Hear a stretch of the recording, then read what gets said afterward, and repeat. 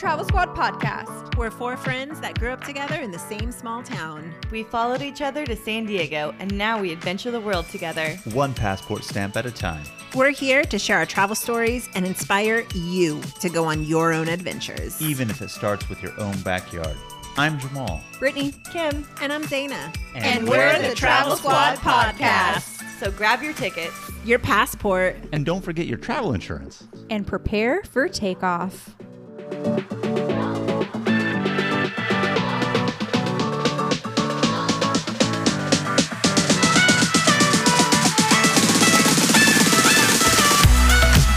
Hello, fellow travelers. Hey, everybody. Welcome to episode 40 of the Travel Squad podcast. Today, we are mixing it up a bit, and we're going to be inspiring you to travel in a different way. Today, we want to highlight ways that traveling can change your life and make you a better person. And we're going to prove it to you by sharing some examples from our own lives.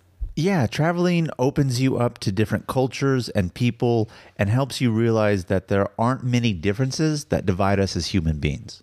I feel like travel broadens your life experiences and it can really make you a better person if you're willing to be open to different cultures and customs. I really love traveling because I'm always looking forward to my next vacation and new adventure, because every time that I travel, I grow as a person and I learn something new about a different part of the world.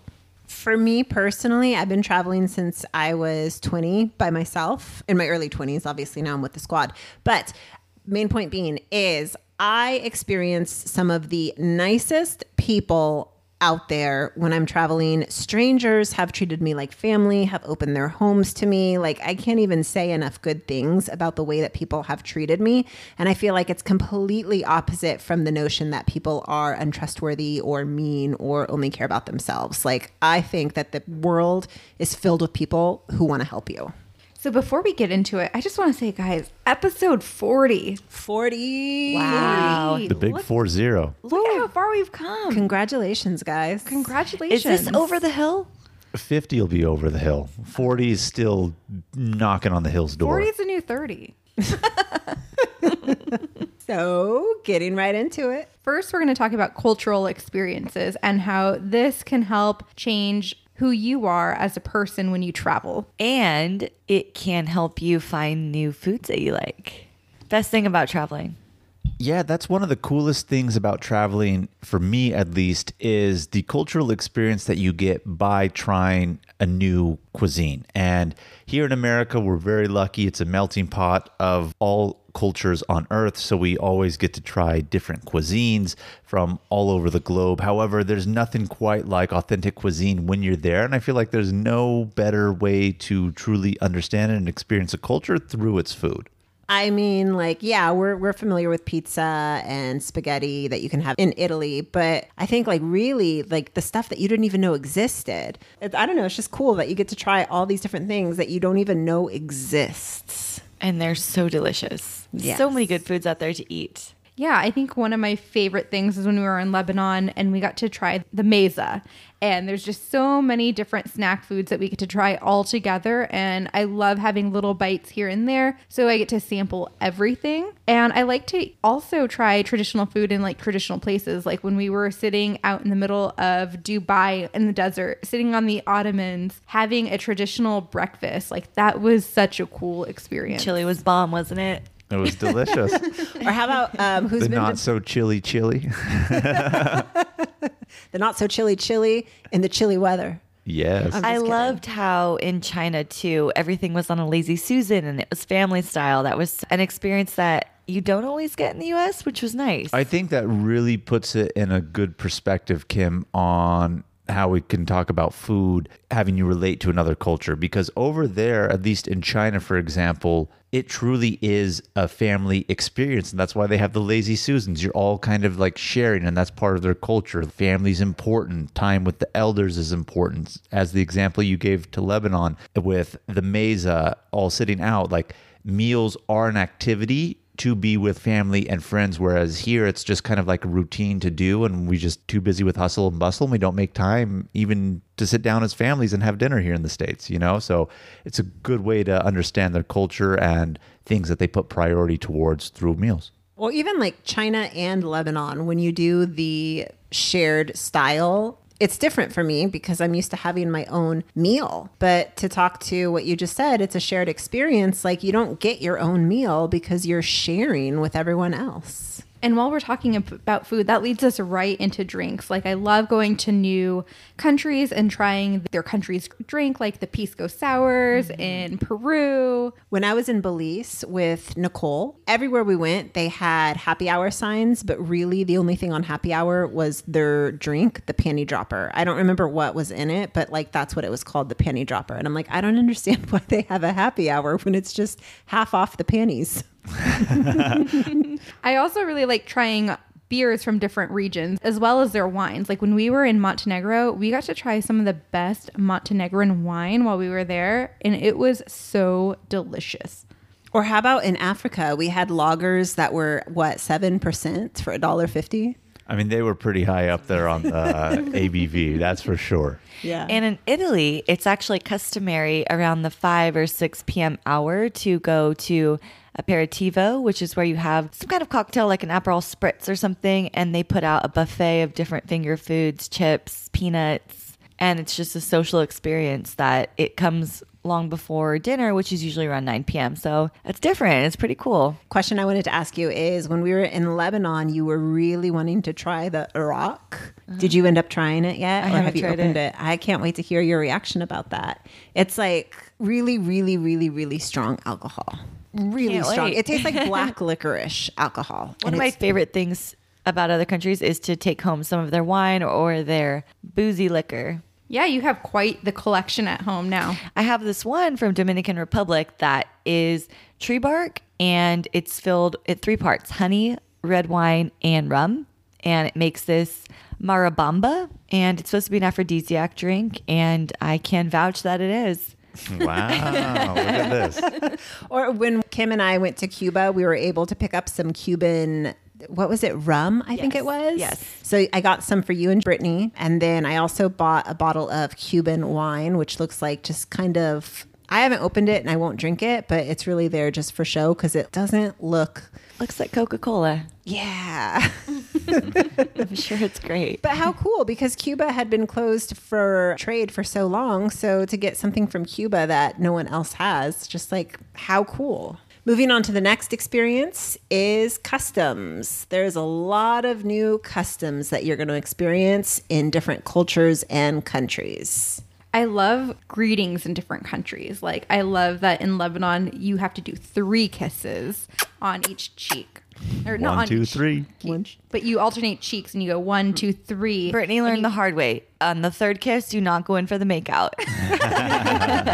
Yeah, so fun story. Shout out to Waleed, who is Jamal and Zena's cousin. He comes to visit the United States quite often. So one of the last times he was in the United States, not the last time, but one of the last times he was here, we were greeting each other. And you start the kissing on the right-hand side. So you go in for the right, then you go in for the left. And then I thought, is he going to go in for a 3rd or is he just going to go in for 2? So I stopped and he went in for the other one and we kind of met halfway and we locked lips.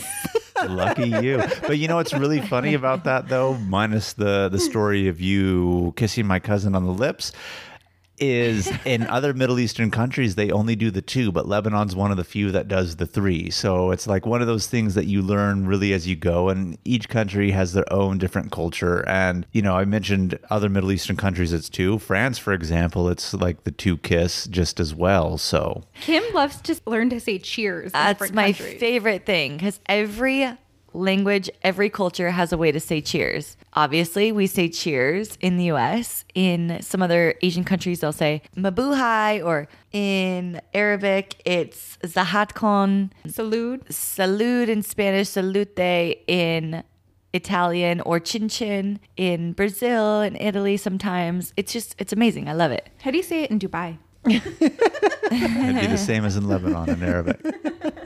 They don't drink in Dubai. Yeah, good answer, Kim. Kim nailed it on the head.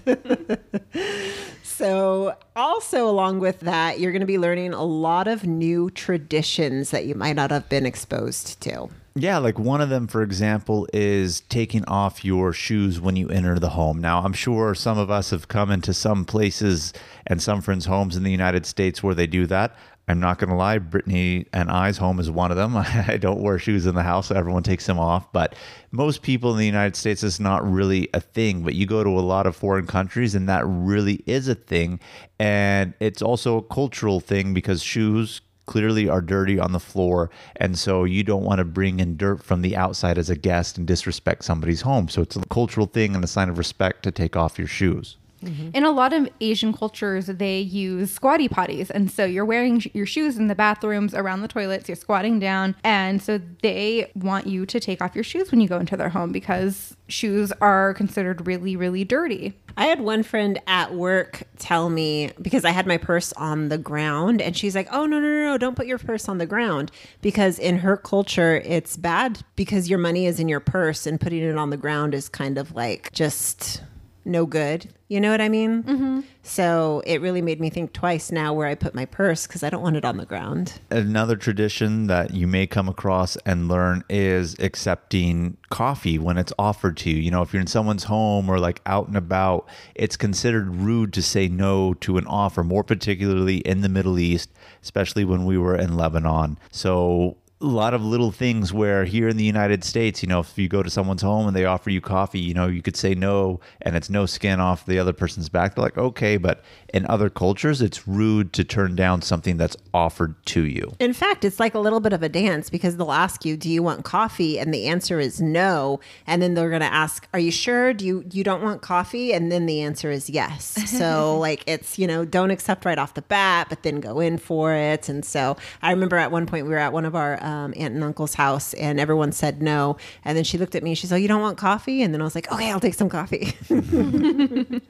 And in other countries, they often take like a siesta or they'll be closed between lunch and dinner. Which, in my honest opinion, I think the U.S. needs more of. That's what this country needs, is more siestas. In France, they didn't really take siestas, but there was a long gap, like from, I would say 2 to like 6 or 7, they would be closed at restaurants. Like you couldn't get a bite to eat anywhere. In Italy, the same. Between like those hours, 2 to like 6 or 7. That's a long nap. I truly think people would be happier if they napped every day. I think so too. Oh my gosh. See, but that's another cultural thing. You know, they have that in Spain, but I feel like they don't have that here in the United States because the United States is all about the mindset of productivity and we got to work and it's hustle and bustle. Whereas, you know, the tradition of the siesta is more, they live a more relaxed and easy lifestyle. And not to say that they don't work hard, but they enjoy the little things. So it's like, okay, yeah, to go home 3 hours from work to take a nap and have a late meal and then come back, you know, that's like normal to them. And that's just their easygoing lifestyle. Yeah, in France and other European countries, it's actually pretty customary to take that long lunch and meet up with your family or friends and have lunch with somebody, read on your lunch break, just very much de-stress. More personal time. Yes, and it's prioritized, which is amazing. And dinner there is much, much later. Like dinner doesn't usually start until like 7 or 8 at the earliest. I was going to say, you're still giving an early time. I would say like 8:30, 9 o'clock, but... I mean, it depends on where you are. But Well, that's in true. the United States, it can start as early as like 4:35. Brittany's giving her grandma dinner times over here that she likes to have. Love dinner at 5 o'clock. Oh, see, even now I already eat around like 7 or 8 o'clock. I feel like I just get home later. So Yeah, just for me though, you know, I always think going out late to eat, that's something you do like on a date night here or that I'll do with Brittany. But over there, that's just the norm, like eating late. And it's what they do. And it's probably because they have that midday siesta and they've taken a nap and had a late lunch. And so it's just, again, part of the culture and it makes it unique and exciting. another fun tradition, like especially in the Middle East, is fighting for the bill. We saw so much of this on our last trip to the Middle East. You know, at some point you just got to concede and let the other person pay because you're being rude to not let them, but you can't just like not fight for it. You gotta put up the fight. yeah, you gotta put some skin in the game. It was actually hilarious to see Jamal. Every time they tried to do something or get the bill, honestly, it's too much. Honestly, we're fine. We're full. You're being too kind. Let me get it. And he'd be like,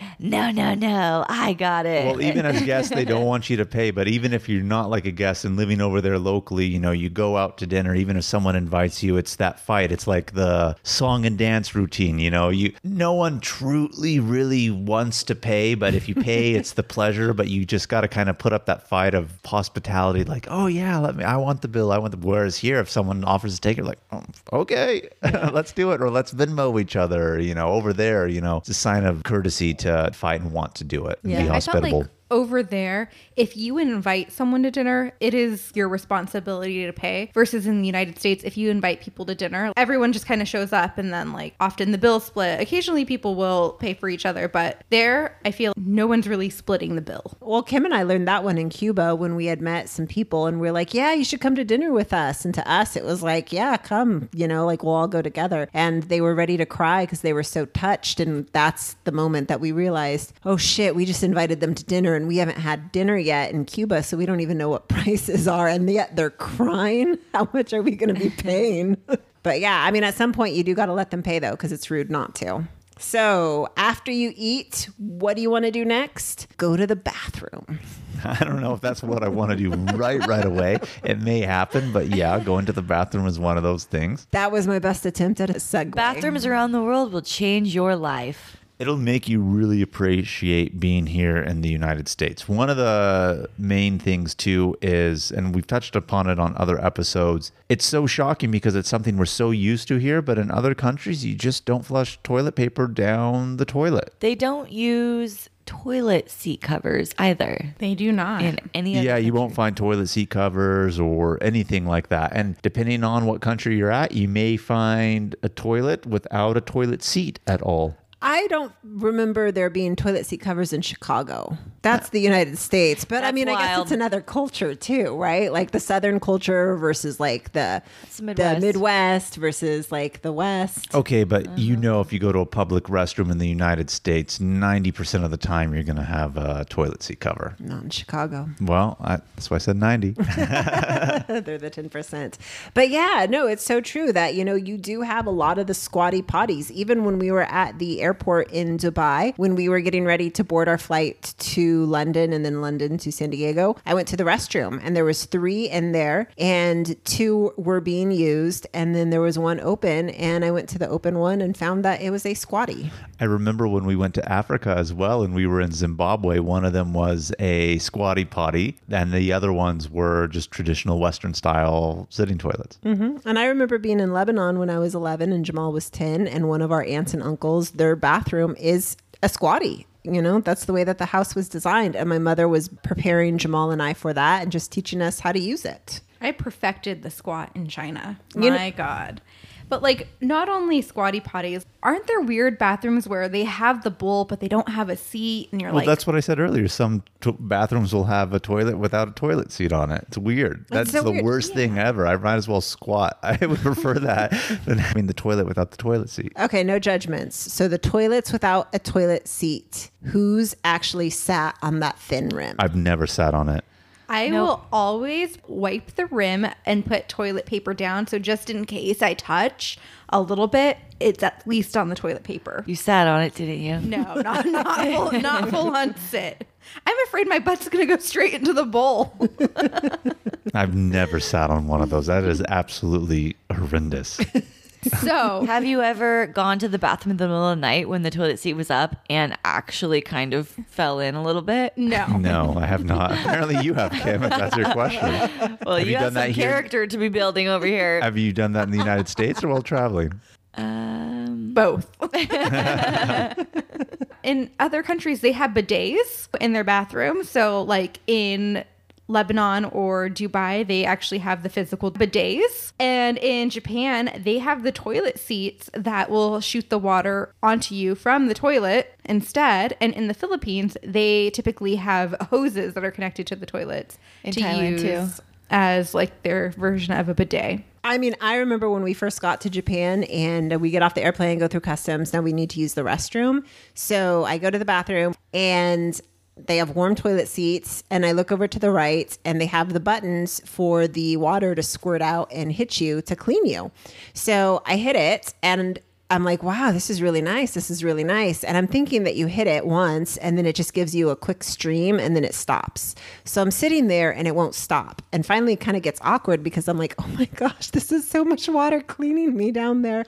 And then I realize that they have an off button. So I'm like, oh, so I turn it off and then, like go wash my hands. And I'm telling Brittany, I didn't know there was a stop. And she's like, me neither. It's really funny about those Japanese toilets, which by the way, after being to Japan, I really want one of those. I'm willing to pay $1,000 for a toilet like that. I'm not even going to lie. But what's really cool about them, at least for the girls, it makes no difference to me as a guy, but they have a button for, is it for the front or is it for the back? I was just going to say that. It adjusts. Yeah. So depending on what side you need cleaned as a girl, they have a button, front or back. It's really, really interesting. But it just goes to show not that we're unhygienic here in the United States, but some other cultures, they really take their hygiene seriously when it comes to going to the restroom. I mean, they also have specific bathrooms in Japan where you can turn on the dryer because after all that water squirts you down there, then, you want to dry. And so there's a button to dry. And then next thing you know, there's a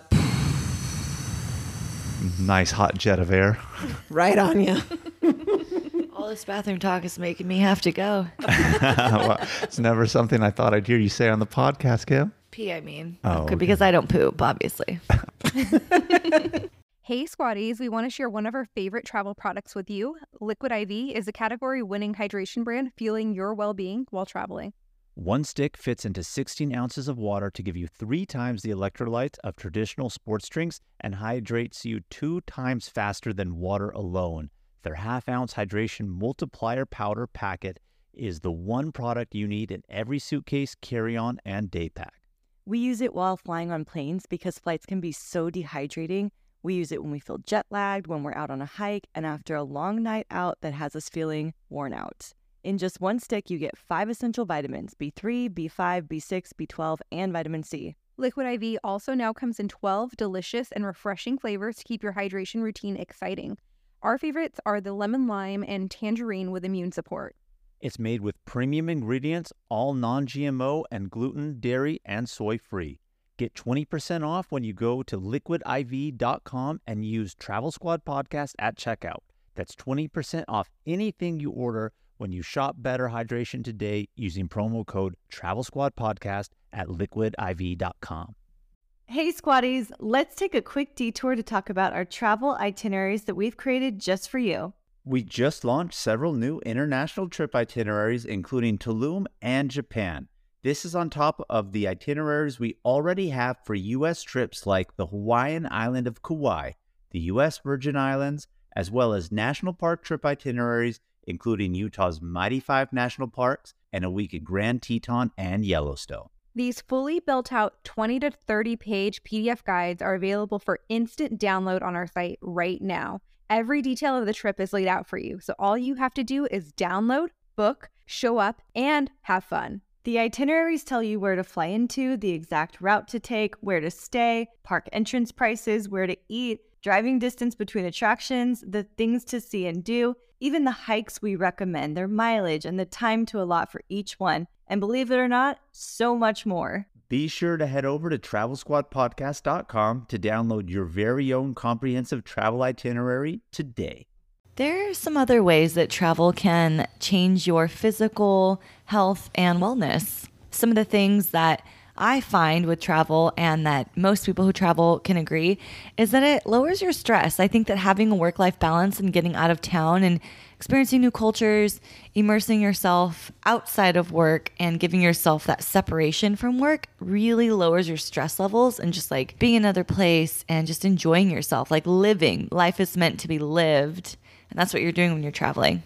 Yeah, I agree with what you're saying, Kim. That's one thing too. Like travel is one big mental health vacation in and of itself. It just gives you time to recharge, relax. And I know there's always the saying, you need a vacation from your vacation when you return, which to an extent is true.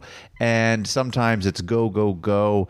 But you always get to kind of enjoy just the little things. And even though it can be stressful in the terms of time constraints, want to do it all, I really do feel that it is a good mental health reprieve to just relax, not have to worry truly about work or everyday things, and so liberating. And I like having my phone on vacation, but sometimes it's nice when you go on a vacation and you don't have cell service and you're just off the grid for a while and you just have to be like in that experience and you're not consumed by your phone. You're not concerned by work emails or anything else that's going on. You just get to live in that moment and experience everything to the fullest.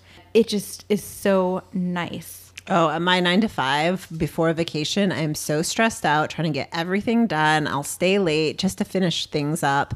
And I'm worried about this and I'm worried about that. As soon as I walk out the door, just out of sight, out of mind. And it's just so nice to be away from all of that. I mean, I love my job. I'm not saying that in a negative way, but you know what I mean? To just like be away from it and let go of everything that you're worrying about because someone else is going to handle it. Yep. And once you come back from vacation, it allows you to come back to work refreshed, see things through new eyes. You're not as stressed. There was not all that buildup. So you're happier. Everyone else feels that vibe around you. They're asking about your vacation. They tell you that they're living vicariously through your travels and you benefit from it. And it's just such a great way to come back to work refreshed after so much stress day in, day out with your normal 9 to 5. So, question for you guys. Who has come back from vacation and has been told, you look so great, you look so refreshed, you look so tanned, oh my gosh, you lost weight, fill in the blank? I don't really notice that because people tell me that every day. I'm just kidding. I wish. All the time. I always You hear look the so tan one. beautiful. You look so skinny. You look so tan. I'm like, oh, thank you. Like, keep it coming. Okay, so this section is all about the physical and the wellness. So one thing about physical is your dressing and your wardrobe. So let's talk about how that is going to be different when you are traveling. So one, you're probably going to be covering up in specific holy places, such as churches in Venice that Jamal and Brittany went to, and Brittany tried to slide on in. Didn't get through. I got caught. Had She to put got on a caught cover. and she had to pay a couple euros to put on a little robe because Brittany wasn't dressed appropriately. Temples in Thailand, they gave me robes to wear. Dubai, they have signs to make sure that you're, hey, dress respectfully. Well, that's even in public, but even on top of that, if you were to try to go into a mosque, you would need to cover up, if you're a woman, things like that. So definitely, regardless of where you go or what faith it's associated with, whether it be Buddhism, Catholicism, Christianity, Islam, Judaism, it's always a general rule of thumb. You're going to be dressed and have to dress respectfully in and around the holy areas and temples, churches, mosques, etc. So it teaches you to dress more respectfully, a little more conservatively sometimes, but also like you take the fashion and the flair of the places that you're coming from. So in Italy, leather jackets and leather clothing is really big. So I brought back a leather jacket from Italy. Or sometimes when people go to Asian countries or African countries, they're bringing back some of the clothing and some of the dress and style from those areas. Or jewelry. Zana often brings back jewelry. Yeah. That. And then when I used to live in Lebanon in my early 20s, I bought a whole bunch of purses. And these are purses that you don't have in the United States. They were pretty extra and I loved them and they were me. And so when I came back to the States, everyone would always make comments about them because it was so unique. So moving along, there's so many benefits to traveling. For example, making new friends when you travel. We often talk about Kasha and Ryan, who we met when we were on a tour to China, and we still keep in touch with them and hang out with them. They actually went to Hot Springs National Park with us. They went to Japan with Zana, Jamal, and I. So they're good friends. When we hiked the Inca Trail, we met friends while we were there. We went and saw Jen and David in Colorado after we had come back. And I know you've met friends too, Kim, along your travels. I have, and we really shouldn't downplay this. This is one of the biggest things about travel that will change your life and that it has changed our life and affected our lives is the people that you meet while you're traveling. You make these friends while you're there, and that's amazing. But then when you actually take these friendships and continue them on for months and years to come, and you haven't seen them in months and you reconnect in another destination, like there is like a magic about that you only make those connections with people that you meet while traveling. And it's like a friendship that it's on another level. Yeah. My friend Isel, the one that went with us to Cuba, Kim and I to Cuba, I met her, in 2008 when I was traveling. We probably hung out just a few times over the course of a week. And then I went back home and we've always stayed in touch. And then we ended up living together in Lebanon, not like roommate style, but like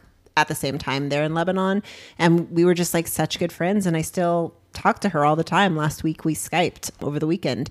So it's just such a connection that you make with these people because you're sharing experiences that you can't share with other people back home. Even with Layla, like you met her going to AUB, which is the American University of Beirut. You guys were both there for your travel abroad or your year abroad. And then she got married and stayed there. But I always went back and like I always hang out with her and I still talk to her all the time. And you've talked about her ever since I've known you pretty much.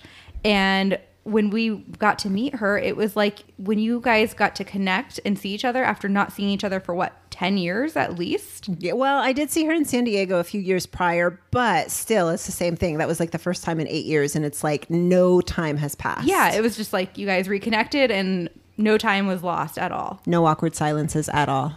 There's other people that I do know here in San Diego that I have more awkward silences because there was no awkward silences with her. Kim, you've also fallen in love in another country. Oh, yeah. I love collecting boyfriends around the world. It's one of my favorite souvenirs. Different bros and different area codes, Kim? Oh, yeah, Do you baby. have a favorite boyfriend abroad? My favorite abroad boyfriend will always be Marco in Peru. Marco. First My love. first, yeah. I love First him. love. Love First him. travel love. Well, first international love. Hey, Linda. For all of you out there, Linda in Spanish means beautiful. So when someone says, hey, Linda, they're saying, hey, beautiful. But we forgot that means beautiful in Spanish. So Kim was like, hey, my name's Kim. My grandma's name is Linda. So that's another thing that you get when you travel is you get to learn another language. You get to express love and gratitude and appreciation in other languages. And that is beautiful. Yeah, and in making these friendships, you also see how positive the world is and how people just want to help. Like even if these are friends that you make along the way and you continue to travel with them, keep in touch or talk, but even just strangers that you come across, you know, they're not friends that you're going to keep for life or you'll only see them there. But you just value those connections because they want to help you out. And if you were in the situation, you would want to help them out. It's almost like a community in and of itself of just travelers and just that appreciation of what it is that we're all doing, even though we're on different paths and we're connecting at this moment in time. It's just really weird to describe, but like when you experience it, you know what I'm talking about. Yeah, you also realize the value of connections. Like for me, I once went to Europe on my own. I bought a one-way ticket and thought, I'll just figure it out. But I knew someone in Denmark, so I hit him up. I stayed with him for 2 weeks. And then from there, I went to Amsterdam and I knew someone there and she helped me out. And she even hooked me up with a free place to stay. And then I knew someone when I went to Paris. So I was able to hang out with a friend from Lebanon who was now in Paris. So it's just more of like, if you know someone, reach out and tell them that you're going to be in the area. And, you know, don't ask for anything, but just tell them that you're going to be in the area. And you'll be surprised at like just how excited someone is that you're going to be in the area and how much they want to help out and just be able to do something for you. Another benefit as well is just all the stories that you're now able to share with other people. Like for me personally, when people meet me and I talk about how many countries I've been to or, you know, the places that I've traveled to, it immediately puts me in a position of interest to this person because more often than not, most of the people I meet have not traveled as much as I have. So people are just so curious and interested and they have questions and it gives you a great conversation piece to talk about with other people. So yeah, travel is always a great conversation starter. Everyone wants to know about your trips. If you've been before and they have an upcoming trip, they want to know tips and tricks too. So it's a great conversational piece. It not only makes you more interesting, but when you meet someone and start talking to them and they've been to the same place that you have, then you also form a connection with that person. It's like, oh, you went to the full moon party in Thailand, so did I. And then you have something to talk about. You like feel like you know each other on a different level because you've both had this experience, even though you may not have had it at the same time or with each other. It's like a I don't know, some kind of bond that you don't have with everyone. I was going to say that reminds me a lot like when I come across people, which is very few, but you do, who have said that they've hiked the Inca Trail, because that's something to do. Not a lot of people do it, and it's quite a unique experience. So even though like I may not know this person or meet them for the first time, you feel that instant connection with them, that you guys have shared the same thing. And to an extent, you guys know each other, know something about each other, even though it's not on a personable level, but it's on a shared experience level. I remember reading this one article, and it was talking about how, let's say, you are standing in line here in California. You would never really talk to the person next to you because they're just a stranger. But then let's say you find yourself in Germany, just another country, and then you meet someone from Arkansas, and immediately you have a connection because you guys are both from the United States, whereas beforehand in the United States, you guys would have never talked to each other. And then imagine being in that same line in Germany and finding out someone is from California or someone is from your city. It's such a small world. So when you do travel and you find someone from your country or your state or your city, then you immediately have something in common with this person that you would have never had in common in your actual state. I remember when I was in Thailand, it's a lot of Australians and people from the UK who are traveling there. So it was actually pretty rare to hear an American accent. And when we did, it was exactly that. It was like, oh my gosh, you're from America. Where do you live? And like we instantly had a connection because of that reason alone. And isn't it so funny? You would never talk to that person otherwise in the United States. True. Moving on, another benefit of travel and how it's going to change your life is the mental and psychological aspects that you gain from travel. Travel has made me so much more resourceful. I have learned so much while traveling. I've learned how to travel independently, figure out my own schedule, how to get from point A to point B with like limited cell service or public transportation. And it just makes you so much more responsible and independent. And you learn to trust yourself so much more when you've traveled the world individually or with just a small group. You just know that, wow, look what I can handle. So you just feel like on top of the world that you can handle anything. Yeah, the first international trip that I did a lot of the planning for was hiking the Inca Trail and being in Cusco, Peru. That was probably like the first time I've really planned an international trip. And I think it went off pretty well. Jamal, prior to that, had done most of the organization for us. And then when we were in Japan, gosh, how many of us were there? There was 7 of us. And I planned pretty much, I would say 95% of that trip by myself for 7 people. And it's just like, my God, I'm so independent and so responsible. And you just feel like you can really figure it out and get around without much help of anyone else. It seems really silly talking about like planning a trip, and Brittany over here sounding like she's pulled up her big girl panties and, like, oh, I've accomplished it. So responsible. No, I know, but it's She's really growing up so fast. It's really silly until you've actually planned something like that and have to figure out, oh, okay, like I'm here in this country. How does the transportation work? What do I got to take? How do I get from point A to point B, et cetera, et cetera? It's a lot of research. One, it's a lot of work, and it just gives you that confidence as an everyday basic life skill that you could either bring to your normal profession at work, or even you as a person as just like, okay, I did this and I can actually relate this to my everyday life and apply it here and just make you a better person in that way as well. Yeah. I mean, I remember being I was going through Europe. This is 2010, so about 10 years ago. And change of plans. So that's fine. I adapted very quickly. But through those change of plans, it dropped me off at a train station in southern Germany, and I was trying to get to Stuttgart, Germany. Now, this was such a small town that no one really spoke English, because I was trying to figure out what train do I want to get on, because their machines were German only, and I don't speak German. And I'm like, oh my gosh, how do I know where I'm going? How do I know what to buy? And so I went to local stores, and I was asking if anyone spoke English because I needed help. No one spoke any English. So even if they wanted to help me, really, they couldn't. And so finally I went back to the train station and I tried my hardest to figure it out. And you know what? I figured it out. I don't know what happened. I don't know what I did. Probably someone helped me, but you're so resourceful and you have to figure it out. There's no sitting down thinking I can't do it, because that's not an option. Failure is not an option in travel, huh? Just got to persist and do it. There's some variation of a famous quote that goes something along the lines of, you don't know your own strength until you're forced to be that strong. And this is the same thing with travel. Like, you have to figure it out, so you do, and then you realize you can do it, and it's very empowering. Yeah.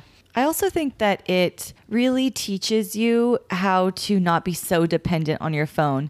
Brittany was talking about this earlier when you're not having cell service and how it's nice to disconnect. But along with being empowered, it shows you that you don't need your phone for every little thing. You don't need to Google this. You don't need to search on Yelp for the best restaurant. You can simply walk around and find it. Talk to people, ask for restaurant recommendations, like Talk to the locals. look at the signs. Yeah. One of the best examples is when Kim and I were in Cuba. There was no internet whatsoever. And so even when you're staying at Airbnbs, it's not like you go into someone's house and they have internet. Even the locals don't have internet in their house. You have to buy phone cards and you have to go to an internet park. Yes, that is right. Park outside. That's where people go to use Wi-Fi on their Wi-Fi cards. So there we are a week in Cuba and we didn't use our phones except to take pictures. And it's a completely different experience when you're sitting down with people and you can't use your phones and you're really forced to have conversations. And it was just such an interesting experience. And Kim, I think like she said it best. I forgot what it was that you said, but basically like, wow, life is really nice when you don't have your phone. Mm-hmm. Along those same lines of not having your phone and realizing what you can do without it, travel in general, for me at least, I know that when I travel, it makes me feel like anything is possible. Oh, I want to go ride camels in Dubai. Done. I'm doing it. I want to go to Italy and walk amongst these Roman ruins. Boom, it's done. It's like things feel closer and not so unattainable as if like you're here, like it seems so far away, so much work, so expensive. When you actually do it, it feels like you can, and you are, and that translates into other parts of your life too. It also broadens your options and possibilities of what you can do in the world. So you can have job opportunities abroad. I went to school abroad. I did have an opportunity to work abroad as well, but I didn't do it because the pay was so low. But in hindsight, I wish I took the job because even though the pay was low, I would get a lot more out of it just being able to practice my language skills in that country.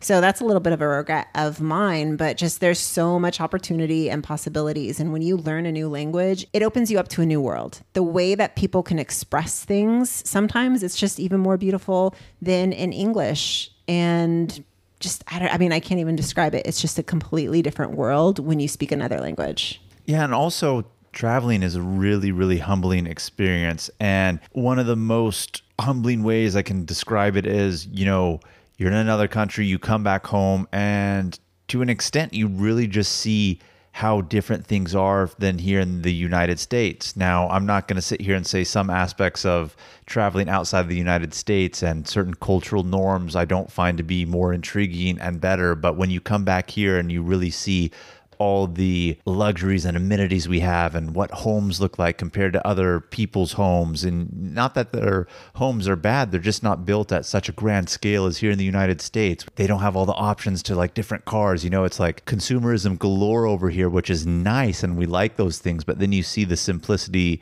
that people have over there and live by, and they embrace the simple lifestyle because that's what they have versus what we have over here. So it's really just humbling to see how other people live and how it creates their mindset and who they are as a people and a culture. Yeah, listen to our Inca Trail episode. I cried in that one when I was talking about when we said thank you to our porters on the Inca Trail. And I cried there as well. Like, it just really opens your eyes to just the opportunities that you have available to you in your own home country that a lot of other people don't have. And like when we were in Eswatini, we got to see what their traditional huts look like.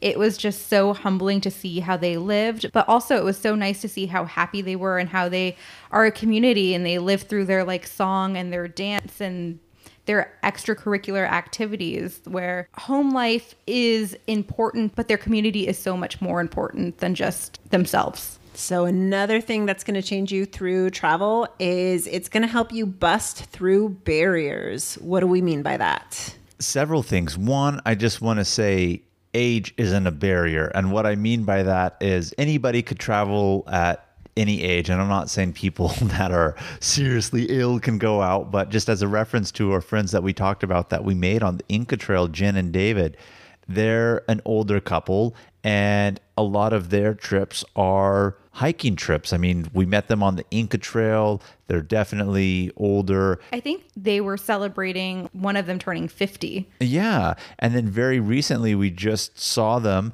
and they were posting photos too about a, what was it, 5-6 day hike through the Alps in Europe, starting in Chamonix, France, working to Switzerland or something like that, like 5 days. And they're out there hiking all on their own and coming across little bed and breakfasts along the way. And it's like, age is no barrier to exploring the world and traveling if you want to make it a priority and you want to do it, which they do. And it's really inspiring for me, somebody younger, to be like, wow, I need to keep up with that when I'm that age and be doing that. I was 20 years old when I traveled by myself for the first time. You can do it at any age, young or old. You know, I often hear when people ask me if I'm married, I always say yes. Then their next question is, do you have kids? And I always say no. And I typically follow that with, I like to travel. And everyone says, yeah, you should travel now because you can't travel later with kids. But when we do travel, we do see families traveling with their kids. And it's just so inspiring to see that they're busting through those barriers, that you can travel with kids. Additionally, my dad and mom moved from Guam to the United States with a 12-year-old, a 2-year-old, and a newborn. So you can move with kids. Jamal, your family moved to Saudi Arabia? I was 2 weeks old when I took my first flight. Yeah. But those are barriers, like, people don't see that you can move with kids, you can travel with kids, and traveling just is going to broaden who you are so much more. And people see all of those stereotypes and get intimidated, but stereotypes shouldn't intimidate you. Yeah, you know, I honestly, and again, none of us here have kids to say otherwise, but I feel like the people who say travel now before you have kids are people who really haven't actually traveled, because a lot of people that I know that travel that have kids take their kids with them. And as a reference, somebody who works in my building, she's actually the property manager for the building. She's definitely an older lady. Her son, married, has children. I can't tell you how many times I talk to her and she tells me about the travels of her son. They're like, oh, they just went to Fiji for Christmas and they take their child along with them. And they're always traveling, and they have a little girl who's 5 years old. So it's definitely doable. But my favorite thing about traveling is busting through stereotypes, because it really opens your eyes to how we see things in a bubble where we live. And I'm not just saying this as Americans, anybody who's listening to this podcast in another country, we see the world through the lens in which we live in.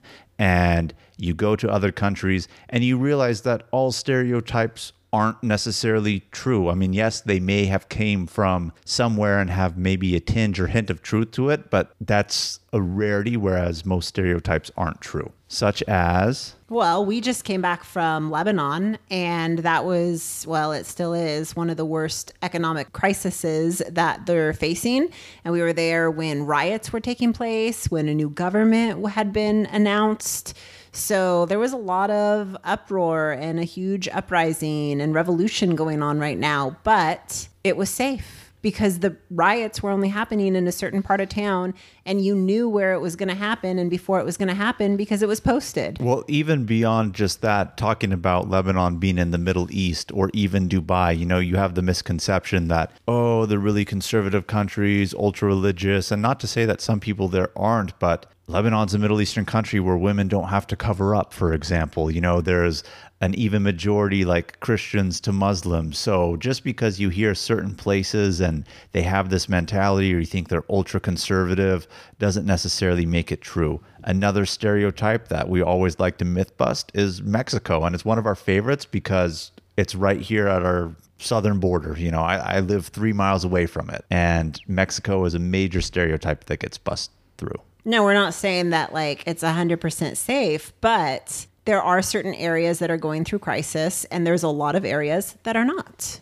I mean, I feel like that's anywhere in the United States too, is like there are so many different neighborhoods that you shouldn't walk through, and no one talks about them when they're traveling to the United States. Like if you stay safe and you stay out of those unsafe regions, you're going to be fine. The other bust through barrier that we want to talk about is that it just makes you more educated on the world history. I learned so much about world history and Arab history when we were on this latest trip to Lebanon. Like so much stuff that I never learned in school. I would never really get the knowledge that I did without having been there and hearing it from the people that I heard it from there. Yeah, even, Kim's using Lebanon as an example. It's a good one. But any country you go to and go to a tour, like even as an example, Brittany and I's latest European trip when we were on the Adriatic coast in Europe, when we went to Croatia, Slovenia, Montenegro, they all used to be one country, had a civil war, broke up, and you hear about it in the news because it was relatively recent, at the time that we were alive. They seldom teach it in the history books, and if they do, it's not in depth. But when you really hear a local talk about it, or you're on a tour, like you really just get a better understanding. And my favorite thing is, and like I said, on the last subject when we were talking about myth busting, certain stereotypes or misconceptions of other places, we truly see things through the lens in which we live. And when you travel, you're able to see it through another person's lens. Now, it doesn't mean that it's right or wrong from your lens or theirs, but at least gives you that open-mindedness to see their perspective and where they're coming from and understand their human emotion behind a way they believe, think, or feel. Another thing too is like when you guys came back from your Eastern European vacation, when we were doing the podcast, that was the first time that Kim and I were hearing about it. And Kim made the comment, "Did you know Mother Teresa is from Albania?" And I said, "No shit. I had no idea. I grew up hearing about Mother Teresa, seeing Mother Teresa, all that stuff, but you didn't know, wow, she comes from Albania." Like fascinating stuff. Yeah, I learned so much when I travel. I'm going to be 100% honest. World history and any history in general, those are not my subjects. I am terrible at history. I just feel like they're just a whole bunch of facts on a piece of paper with some dates applied to them. Not my subject at all. It's just a whole bunch of dates and some facts thrown on a piece of paper. But when you're there and you're walking through ruins, or when you see artifacts, or you're learning about famous people that come from those places, I really absorb it and it resonates with me. And those are things I'm not going to forget. So I learned so much more about world history when I travel. Any other final thoughts, ladies, on how travel has changed you, or you feel it will change our listeners? I feel like a lot of this stuff, until you travel, it just makes a lot more sense once you do. You really, really, really understand where this is coming from. And it just really enriches your soul. And we can't express that enough or encourage you enough to go out and explore the world and realize how small it really is. Very well said. Yeah, for me, I would just want to say, like, truly, traveling will make you a global citizen. Not that we're still not going to be proud of where we come from and our own countries and have that sort of pride, but it just really makes you a global citizen. And the first segment, when we were talking about just cultural differences and going over those little things, that we didn't really touch about how that will change you, but it goes back to what you were saying, Zaina. Like, once you have that experience, you'll understand what we mean by those little things and how from those you can really understand the people and their culture, and it just gives you greater appreciation for what you're seeing, what you're experiencing. Mm-hmm, exactly.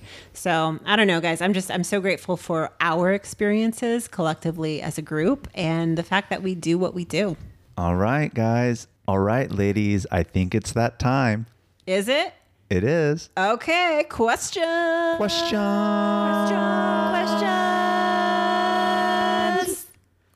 Of the week. Yeah.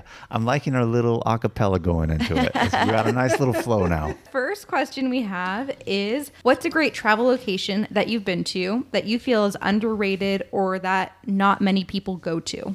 Lebanon. It's a good one. I'm going to agree with that, and probably maybe slightly biased opinion because we are Lebanese, and by we, I mean me and Zaina. But at the same time, we just got back from this trip. It's fresh on my mind, but it truly definitely is a very underrated location.